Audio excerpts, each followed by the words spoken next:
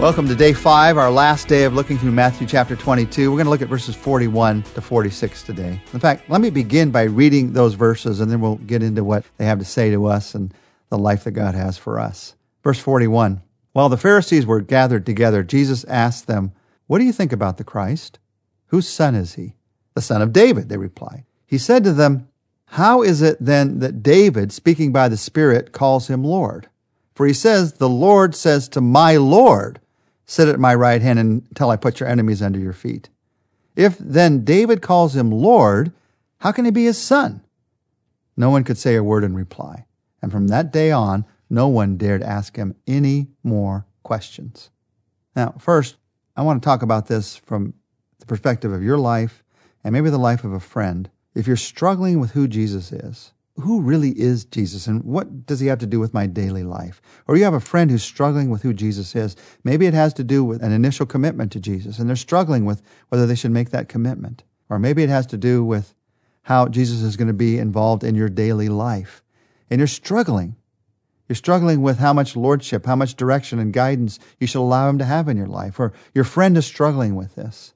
If you're struggling, there's two things that need to be done that Jesus teaches us here. First, you listen to the questions that Jesus is asking you. And then, number two, you listen to the truth that Jesus is teaching you. First, you listen to the questions that Jesus is asking you. This begins with a question. What do you think about the Christ? Jesus says. Whose son is he? Jesus asked questions all the time to lead people to the truth.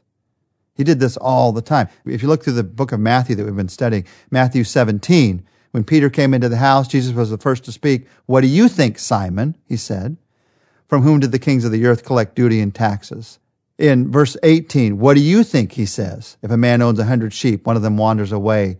In chapter 21, "What do you think?" Jesus says. "A man has 2 sons. He went to the first and said, 'Son, go and work in the vineyard.'" "What do you think?" he says here about the Christ. "Whose son is he?"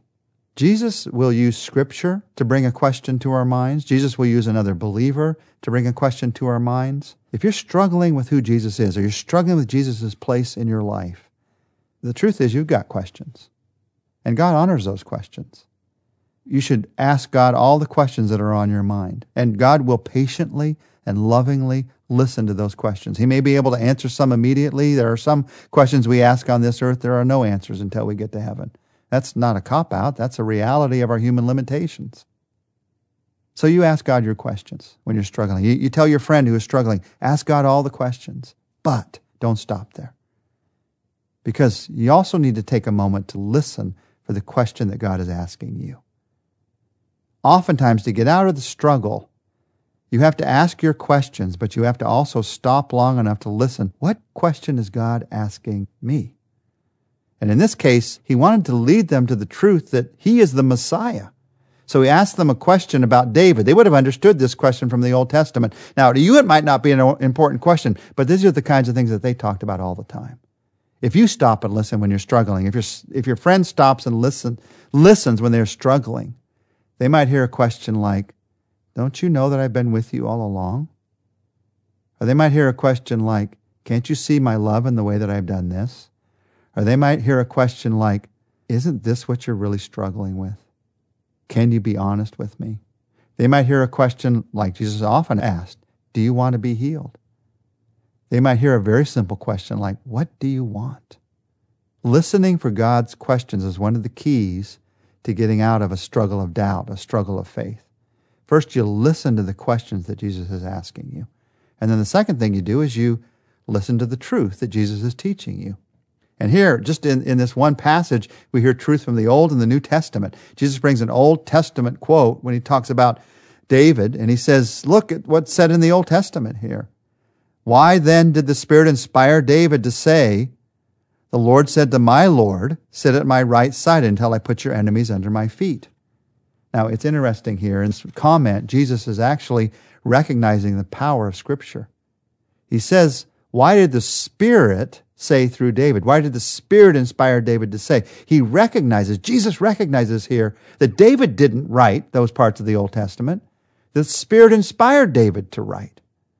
Quoting from David in the Psalms, he recognizes the Spirit actually is the author.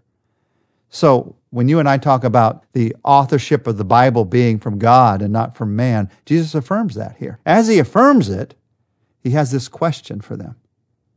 Why is it that David calls his son, his descendant, Jesus says the Messiah is going to be called the Son of David. He asked them, what's the Messiah called? Son of David. Jesus sometimes called himself the Son of David through his ministry. Why in the world would he say that his son is his Lord?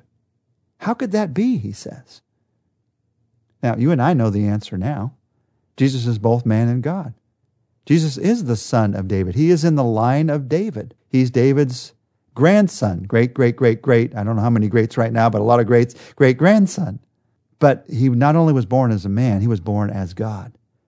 So this one who was born as a man of Mary is God. He is the Lord. He is both. And David, inspired by the Spirit, recognized that. Now, this is amazing. Here is Jesus. This is the last week of his life. He's having these arguments. This is question day with the Pharisees. They've asked all their questions of him. Now he has a question for them, and they can't answer it because they have been talking for hundreds of years about who the Messiah is going to be. And they couldn't understand the dichotomy in the Old Testament between the suffering servant picture of a Messiah and the victorious king picture of a Messiah. Jesus is both. They couldn't understand that Jesus is both God and man. You and I, when we listen to the questions of Jesus, the answers that eventually come to our mind, they can take your breath away. Revelation 22 verse 16 says, Jesus is both the root and the offspring of David. He is both God and man. That was something totally unexpected. No one could have known that would happen or expected that would happen, but God knew it from the very beginning. And so Jesus teaches them here, I am the Messiah. I am God and man. But instead of listening and responding, they just walked away because they couldn't understand his questions. These leaders were blinded to the truth. They were blinded by their tradition. They were blinded by their position. They were blinded by their pride. And one of the things you and I have to watch out for when we come to these moments of doubt in our lives is the people who want to attach to our doubt, who actually want to bring us down because of our doubt, because they've been brought down. Something some people call toxic religion. And one of the things you have to be able to do is know how to spot and deal with a modern-day Pharisee. Jesus knew how. He saw these people, they continually tried to back him into a corner and show him how, well, God could never do it that way. God could never work in that way. And you hear these kinds of questions today, too. When he was backed into a corner, Jesus always turned on the light. Jesus' opponents often tried to back him into a corner, and he'd ask him a question. They would ask him a question designed to trap him, and he would give them an answer that would show them the light. Instead, he turned on the light of truth by offering a totally different perspective. Give to Caesar what Caesar's, give to God what's God's. There's no marriage in heaven. I am the God of Abraham. Why did he call him Lord? In everything that happened in this chapter, he is totally changing the way that they think. If you want to get out of doubt in your life, if you want to get out of a struggle point in your life, you have to be willing for Jesus to totally change the way that you see everything. When you start to see with eyes of eternity, when you start to see with eyes of hope, it changes everything. Now, notice here, as Jesus struggled with those who had toxic religion, he answered them without arguing with them. People who have toxic religion, they love to argue. They'd love to argue with you from now until eternity. The truth of the matter is it doesn't do them any good. It doesn't do you any good. Jesus gave them an answer. He didn't play games with people. He wouldn't fall for it. He wouldn't be pulled into these crazy-making games. Instead, he said, here's the truth. And the truth is, I'm the Messiah. They were asking him questions about taxes, and they were asking him questions about marriage. They should have been asking him questions about eternity and about hope. The Messiah was right there, the one they were hoping for, they were waiting for. And instead of trusting him, they're trying to trap him. And the reason they tried to trap him is because they were so caught up, they were so trapped by their own selfishness. When I come to these struggle points in my faith, one of the honest questions I have to let God ask me is, where is my selfishness playing a part in this? Where is there something I don't want to let go of? Where is there something I don't want to believe? Where is the place I don't want to trust? Where is the thing God's asking me to do that I'm afraid to do? Where's the truth that I'm afraid to believe? Where's my own selfishness playing a part in this? You see, when you struggle with doubts, when your friend struggles with doubts that you want to help, God wants to get you through that struggle. He wants to get you to that other side of that struggle. But you start by listening for His questions. Ask yours, but then listen for His. And then you continue by listening to His truth. Our Father, as we pray together right now, I pray that you'd help us to hear both.